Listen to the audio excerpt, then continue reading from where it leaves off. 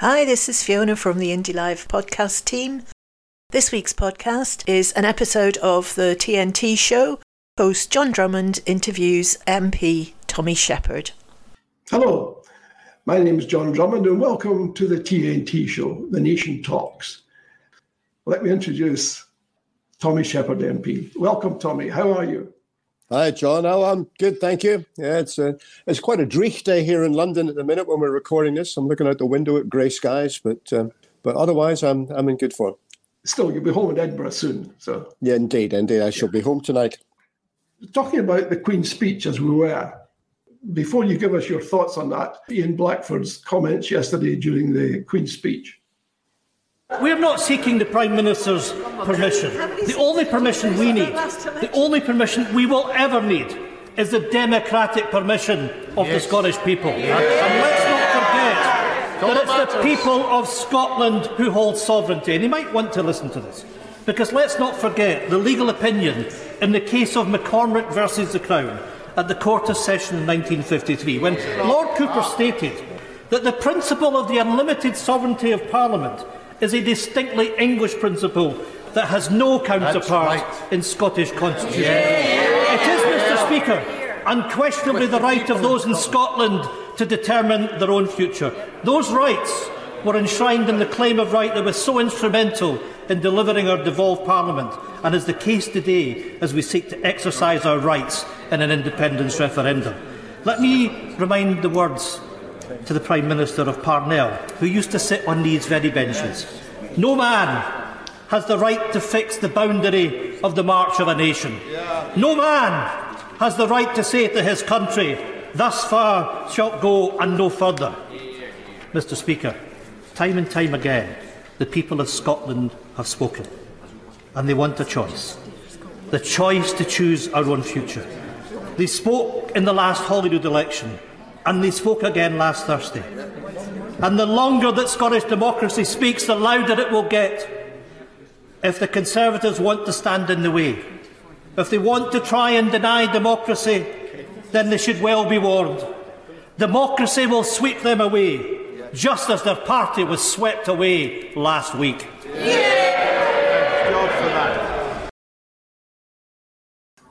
These are stirring, eloquent words, Tommy. Absolutely fascinating that that Ian is talking about sovereignty and being invested in the people. I mean, it is a very different concept to that which pertains in the UK.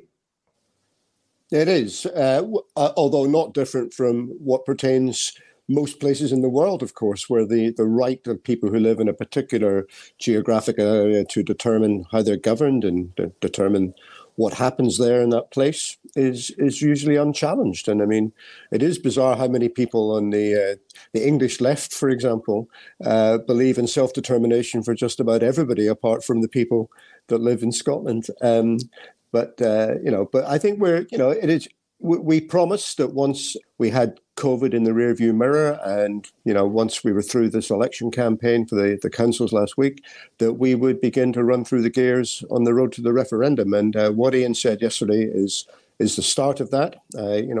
He said it very well, and I agree with pretty much every word he said. But it is important as part of the context of what's going to happen in the rest of this year that we absolutely assert the sovereign right of people of Scotland to determine their own future. And that the Tories will never agree to that, but within the rest of political opinion in Scotland, that I think is not such a controversial proposition. Both the Labour Party and the Liberal Democrats signed up to the claim of right back at the end of the 20th century. So one would hope that we can get them to a position where they endorse that again. Yeah, I mean, it's some of the questions that we've had when we said that you're going to be appearing. Some of the questions are about sovereignty, and they hinge upon the notion that if you accept that the Scots are sovereign, how come we left the EU? Because the sovereign wish of the Scottish people then was not to leave the EU. There's a difference between having a right and the state being in existence. We are claiming the right to make our own decisions as a sovereign entity. of 5.5 million people living in the north of the British island. We believe we have the right to determine our own future, but that right does not yet exist in our legislative or political processes. That is exactly what we're fighting for. That is why we want to leave behind the archaic British Constitution and set up a new constitutional framework for a new modern progressive Scotland. If I could try and summarise what you just said, is it your view that there is a moral right but not a political right? No, we have a political right, but we need to change the status quo. I mean, we have the right to make the change. What we need to do now is to convince a majority of people to get behind that change and to make it. Independence for Scotland will require two things. I mean, it will require the consent of the Scottish people, expressed in a free and democratic way. And it will also then require a negotiated political settlement with the British state. But we, at the minute, we're in the first of those processes. And in 2012, of course, the 2012 agreement, the two were linked together in that the British government agreed that whatever the outcome of the referendum, that would lead to a political change.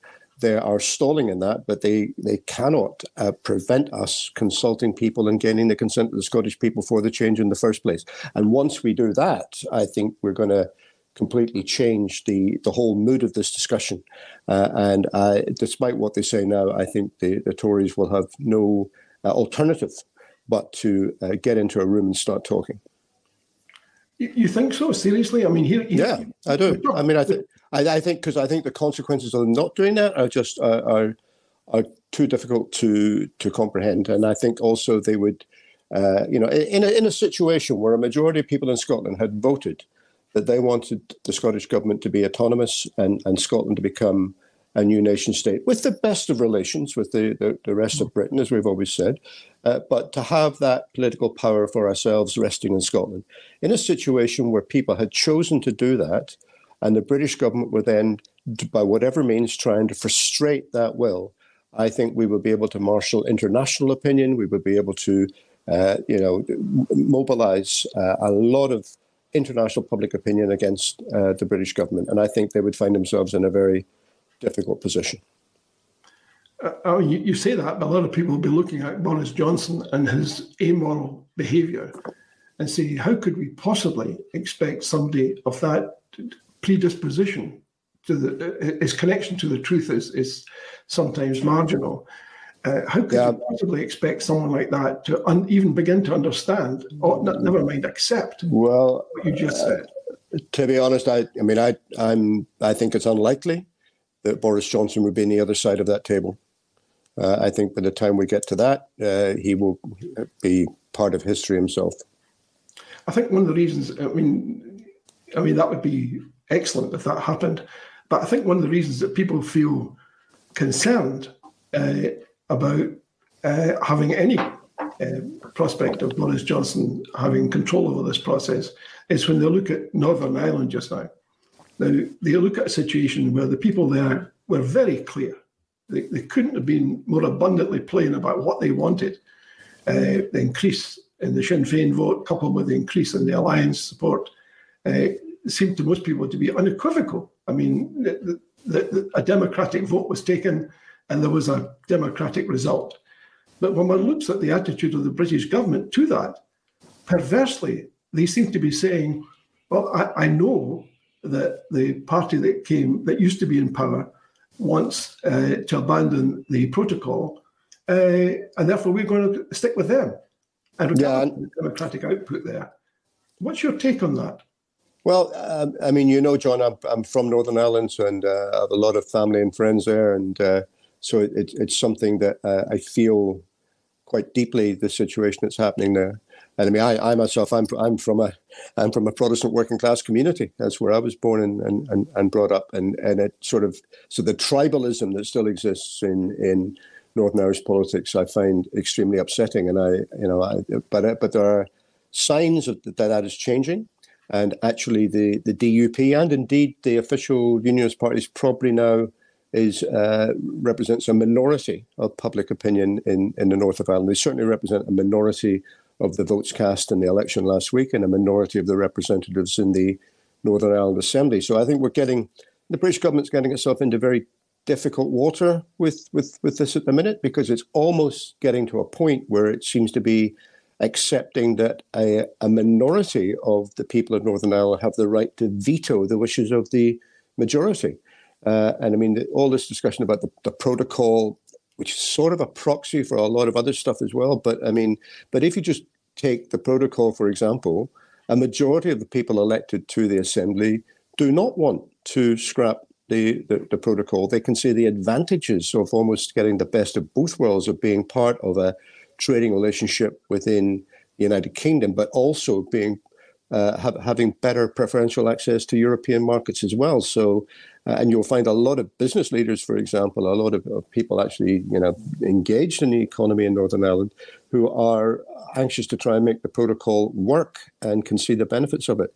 So this idea that it's some sort of anathema and is rejected by the people of Northern Ireland, which is a narrative the DUP were saying yesterday in the House of Commons, I mean, it just doesn't hold water, and the evidence isn't there for it. So the British government, I would be disappointed if they sort of effectively allow the DUP a veto on any progress in Northern Ireland. That would be contrary to the letter and the spirit of the Good Friday Agreement, and I think that would provoke a lot of concern internationally, not least of which would be in Washington, who are looking at this very closely. Yeah, I can imagine that would be the case, because the Americans were heavily involved in a lot of these arrangements in Northern Ireland. I'm thinking about the Good Friday Agreement. But we do seem to have a UK government which seems to have set itself on a path of saying, we don't care. We don't care for public opinion. We don't care for democracy. We don't particularly care about international opinion. All of the things that you felt might precipitate a change of mood or mind versus Scotland. Because if you look at the case of Northern Ireland, they seem to be saying, well, we don't care for any of that stuff. It may be very ethical and moral for us to concede that, but we're not going to do it. We're just going to break this international treaty. We don't care what anyone else thinks. We don't care what Northern Ireland thinks. I mean, how does that make you feel when you look at that?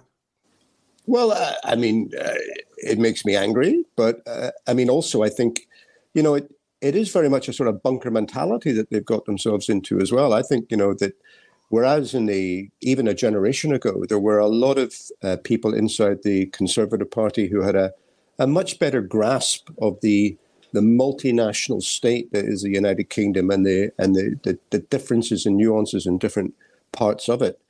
Nowadays, the Tories have very little conception of that. They know they have no organic relationship to Northern Ireland, obviously, but I mean their presence in Scotland now is almost residual, and therefore they're not invested in it in the same way that they used to be in decades past, and that's feeding through, I think, to the Tory party leadership in the central machinery, and it's becoming now a very, very, it's almost been captured by British nationalists who can only see that blinkered approach and that future. And the response to that is, I think we just have to stand up to it with confidence, and we have to have confidence in our own future, because at the end of the day, this battle is going to be won by those who have the most conviction to win it. It's the people who believe in it most are going to be the ones who will triumph. And we need to, rediscover and rebuild our self-confidence and our self-belief and exude that much more in the months and years ahead. I think I would agree with that. And it's interesting, a couple of weeks ago, we had two experts on from Europe and Scotland and Europe, who joined us from Oxford, and they made it very plain that one of the concerns they had was the lack of assertiveness in Scottish public opinion about the worth of Scotland, about the contribution that Scots make, and what they could bring to the international arena. And they wanted Scots to be much more on the front foot. So they're very much echoing what you've just said. And of course they are. It's just we don't shout about it very much, Yeah. It's also interesting, by the way, that the person I heard use the interesting statement, the Conservative Party is the English Nationalist Party, was actually from the DUP. I'm not quite sure what motivated him to come to that sort of understanding, which is probably more obvious to the rest of us, I would imagine. Sticking with the state opening again, the Queen's speech. What did you make of all the flummery and the traipsing back and forth and people in fancy dress? How does that affect you when you look at that? What goes on in your mind when you see that? I think it's contemptible. I mean, I the first 2015 when I was elected, I went to the first one just out of curiosity to see, and we had to walk down that aisle to the House of Lords, and you get squeezed in, huddled in at the back of a little space that their lordships have agreed that the commoners can stand in, and and watching this woman with a £100,000 hat in her head talk about poverty. It was weird, really weird. But and since then, I've had nothing to do with it, to be honest. I think all of this theatre is just ridiculous. I mean, they love it, I mean, the establishment and all of them around it, they love getting dressed in their finery and their hats and their gowns and playing this game. But it's something that really ought to be left behind in a fairy tale version of history. It ought to have no part of a modern democratic process where people are in control of their own lives. I find it contemptible, and I just try, like a lot of stuff down here, I try and not let it get to me, John, and just keep away from it. You had to actually give an oath in which I know. You would effectively be beholden to the monarch and her successors. And that's the thing that sticks in the throat most. I mean, it's, you're not just pledging an oath, but to their heirs and successors. So you're actually pledging an oath to people not yet born. I mean, it's astonishingly bad. I mean, we prefaced that, the statement we had to say by saying, our accountability is to the people who elected us. But, but even then, at the end of the day, you have to bite the bullet and do it. Otherwise, you don't get the chance to represent the people who elected you. But it is one of many aspects of the British democratic system that isn't democratic, and it actually is the negation of democracy. And one day, maybe the people of Britain will have the good sense to get rid of that. I don't know, but in the meantime, I'm fed up waiting, and that's why I want Scotland to become an independent country and do things differently with a more transparent, democratic, inclusive political process that's grounded on, people respecting each other's views and having the right to determine how, collectively how things are run. So, in terms of respecting other people's views, one of the things that struck a lot of people very forcibly was when Ian Blackford got up to speak yesterday. Scores of members got up and left the chamber. Now, they did everything except walk in front of him, but they made a commotion. I think maybe the speaker had to intervene. People regard that as hugely disrespectful and abhorrent. When people look at that, you can understand why they might say, well, these people just don't care. This is a step beyond not caring, though. It's actually to say, look, I want to show you my disrespect for your views. There doesn't seem to be much respect there. I agree. I mean, maybe not all of them. I mean, some of them were just were leaving because they had to leave, right? But there are certainly some of the Tories who do it quite deliberately and provocatively and, contemptuously, really, and it's extremely disrespectful. But I mean, that's, these are people who put up with this as a sort of irritation and inconvenience because they have to. They don't really want to engage with us or appreciate our view or try and meet us in an argument. They want us to have as little exposure as possible, and it is shocking the way they do that. But the fact that they do it means just another argument, I think, for setting up a new political process in Scotland and doing things ourselves without having to put up with that. Is there anyone, other benches, that you feel doesn't share these views and does understand, even to a limited degree, what you're trying to achieve? Is there any empathy in it amongst any of them to what you're about. There's very few. I mean, there are a few Tories who have. I mean, they wouldn't agree with us, but they at least respect our, the fact that we have a different point of view, and they do. There are a few, very few, but there are some who actually do subscribe to the view that whilst they might disagree with it, if that's what people in Scotland want, then that has to be respected.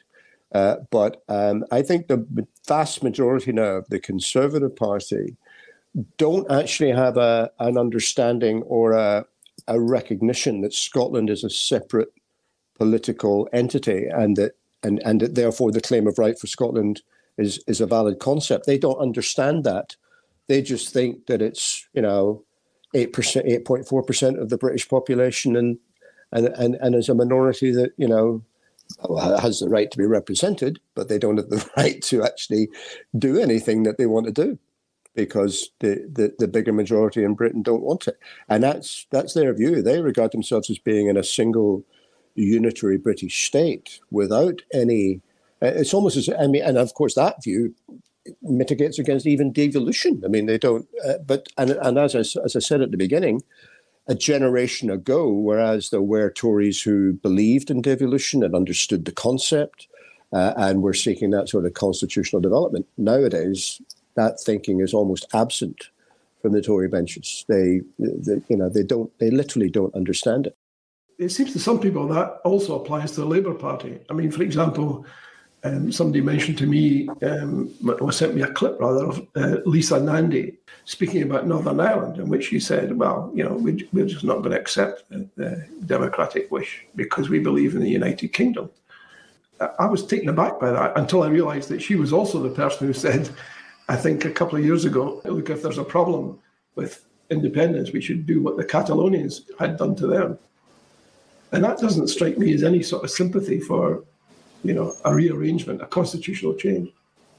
Yeah, no, I mean, I didn't hear that particular comment by Lisa Nandy, but there are plenty in the Labour benches who take this view as well. Then they don't really have any understanding of what our argument is about for constitutional change, because they think Glasgow and Edinburgh are just the same as Liverpool and Leeds. The problems are the same. I mean, they share a lot of similar problems, but they are also completely different, and they also have different political rights and aspirations. And there's no understanding of that, which is one of the reasons I think why the Labour Party in Scotland still is very much a minority political force compared to what it used to be.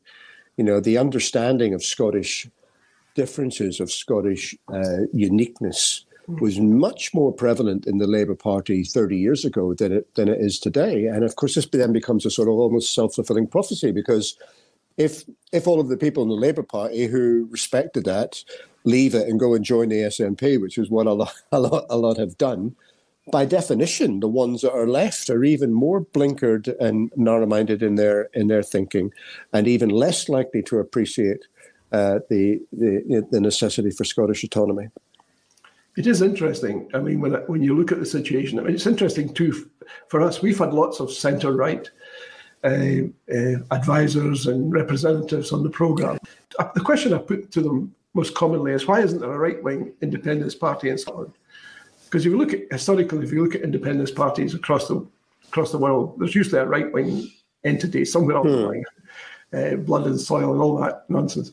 That doesn't exist in Scotland. And their answer is, well, it's because the SNP is such a broad church; it accommodates all points of view. Now, you have to be terribly myopic to come to that position, it seems to me, because you've only got to look at the SNP policies to see they're fairly firmly left of centre. Partly conditioned, I suspect, because there's a block grant system in place, and decisions about earning don't feature too much. But that's their position by and large, is that the SNP leaves no space for any right-wing views because they're accommodated somehow. I'm not quite sure how that happens, but what would your reaction be to that statement, that the SNP is such a broad church, so there's no space for a right-wing party, independence party? It is a broadish church, but I mean, as you say, the centre of gravity is certainly to the left of centre, and I mean, it is principally a social democratic party in terms of its social and economic program. So I don't think that's the reason why there isn't a right-wing sort of strand to the independence movement. I think it's more that the desire for political change and Scottish independence has now become so integrated with the desire for social and economic change as well, that I guess the right wing now see opposition to independence as a way of defending the establishment, defending the status quo, defending existing power and wealth relationships in Britain. So they are worried, I think, about the fact that Scottish independence might, as well as leading to an independent Scotland, might also destabilise a lot of the existing power relationships inside England and Wales as well. So that's why they're against it. It's because, you know, in the modern era, the two things have become the programme for social and economic change and for constitutional change have very much become two sides of the same coin. And that's not the case in a lot of other, you know, parts of the world where there are independence movements. They're not so fundamentally linked to the idea of social and economic change. I mean, it's interesting. Also, when I asked them, there will ever be a Scottish Conservative Party prior to independence, their answer by and large is no, because we sort of believe in more devolution. And to which I question that my question is, how does that work? And generally they fall back on federalism, i.e. we could create a state like Canada. And when I point out that works because the components of Canada can be construed as being roughly the same. When you've got one big partner, it's difficult to see how federation could work. And that, besides, it requires somebody to go to the big partner and say, you need to change all of your systems to accommodate this little part. If you say it's only 8%, I mean, why should they? I mean, if I was sitting in Crowthorne and Wokingham and Berkshire and somebody came to me and said, we're going to have to recast the whole thing because of these people, I would say, get lost, you know, why should I? You know, give me a more compelling reason. I can see why you need to change, but I don't think that's a terribly good argument for change. How much would you agree with that? Yeah, I mean, I don't think federalism works as a concept in a place like Britain, where there is such an asymmetry between Scotland and England. It might have worked a few hundred years ago when actually the population difference wasn't nearly as great as it was in 1801. Scotland was 20% of the British population. Now it's 8.4. So there might have been an argument in the past, but I mean that boat has sailed, I think. To be honest, if I was to be in a room talking to these people, I would try and get them to a position where they consider a confederal relationship between independent nations of Britain. But to do that, you need to have an independent Scotland and indeed an independent Wales and Ireland as well, so that people can determine the nature of that participation, the nature of that relationship, rather than it being imposed from Westminster. But down the line, I mean, probably after I'm gone, but I would very much welcome the idea of independent nations of Britain working together voluntarily on a confederal basis, because there's an awful lot of things that are probably better done on an island basis. But that needs to be built from the bottom up by independent political units. That notion, of course, is a pretty old one. I mean, that's Thomas Muir and Wolfe Tone were talking about that hundreds of years ago. Would Scandinavia be a good model for what you've just described? Well, again, that's each situation is different, I think, but and it depends what you mean by Scandinavia. For example, Norway is a sovereign state, so is Denmark, so is Sweden. Restricting ourselves to those three. The airline is called Scandinavian Airways, Scandinavian Airlines, so it's SAS. Right. It's not Norwegian. Yeah. I mean, there is a Norwegian Air, but people seem to be happy with working together and cooperating on some issues, but not on others. Scandinavia is maybe an example of where countries which are aligned with each other and share a lot of common history and have common roots to their language and all the rest of it and culture, where there's merit in them working together. But even that's a different situation from Britain, of course, because we all share the one island, which presents a lot of challenges, but also opportunities for governance as well.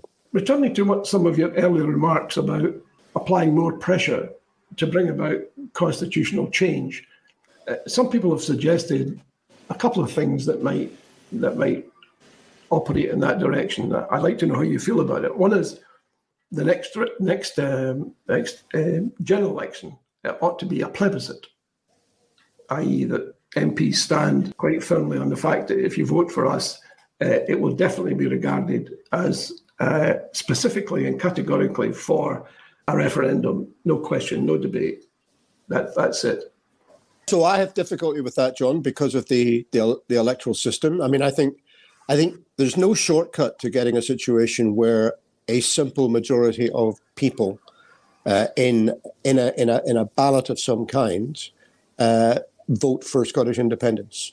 Now, I mean, theoretically, you could do that at an election, provided you counted up the votes and you had a majority of the votes cast in that. But that's not the same as electing a majority of people on first past the post, where it's perfectly possible, as the SNP has demonstrated, to get, on occasion, 95% of the seats with less than 50% of the vote.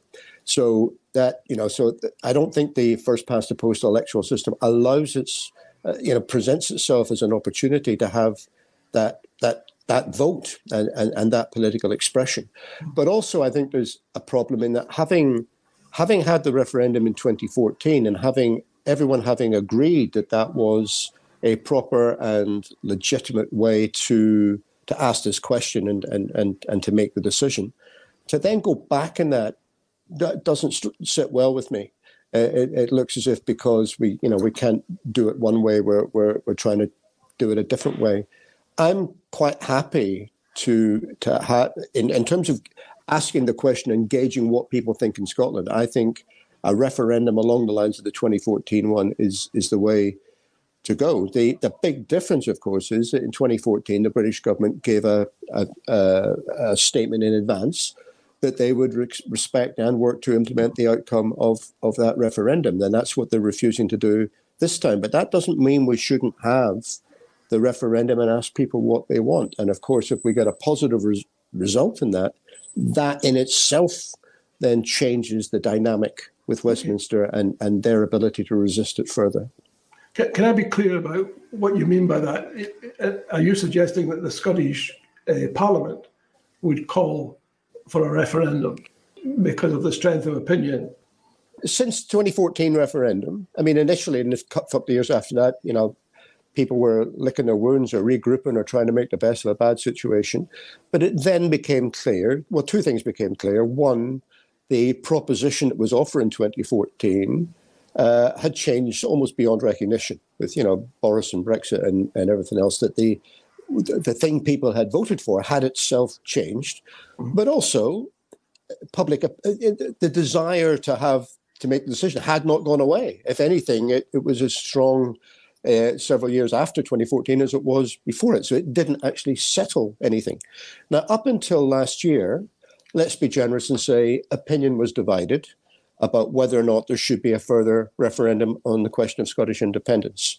And that is why last May, in the general election to the Scottish Parliament, my party put front and centre in its manifesto that if you vote for us, and if we have, if we run the Scottish government, we will have another referendum. That, no ifs or buts, that is what you are voting for. And people elected a Scottish Parliament on that basis. Yeah. So it's not, so that argument's done now. There has to be a referendum. Do you think the Scottish Parliament, because of that commitment, can hold its own referendum and then present those results as part of a pressure on the UK government to agree? Well, it would be preferable, of course, if there could be something like the Edinburgh Agreement again, and if we could get the British cabinet into a room to talk about it. That would be preferable. That is, I'm sure, what the Scottish government is going to try and do. But if they still refuse to do that, then I do believe the Scottish government, the Scottish Parliament, has every right to consult the people of Scotland on this question because it was elected pledging to do so.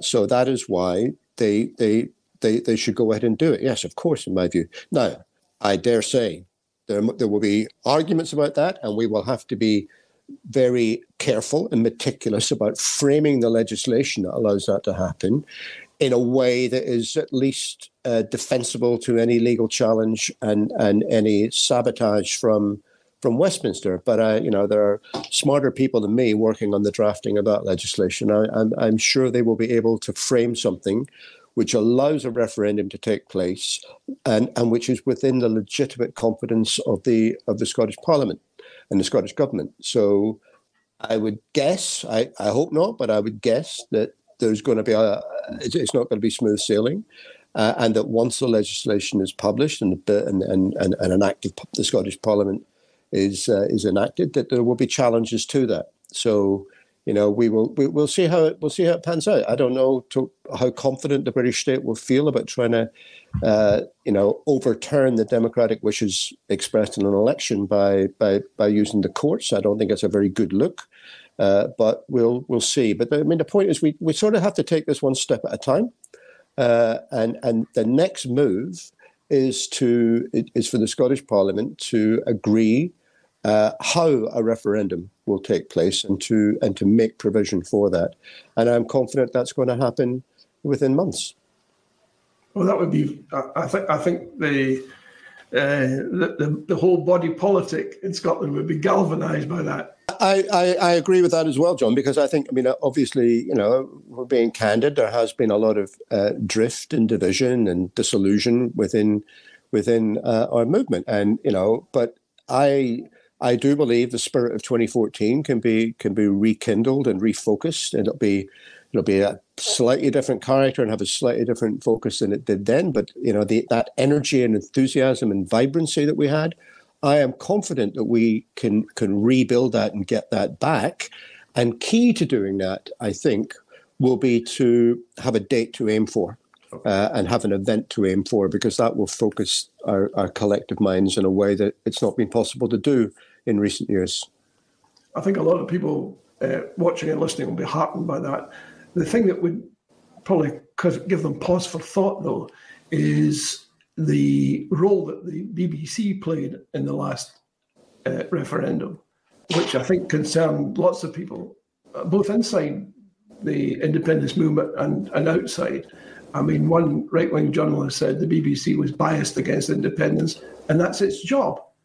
A lot of people would probably agree with that. That's what it looked to them.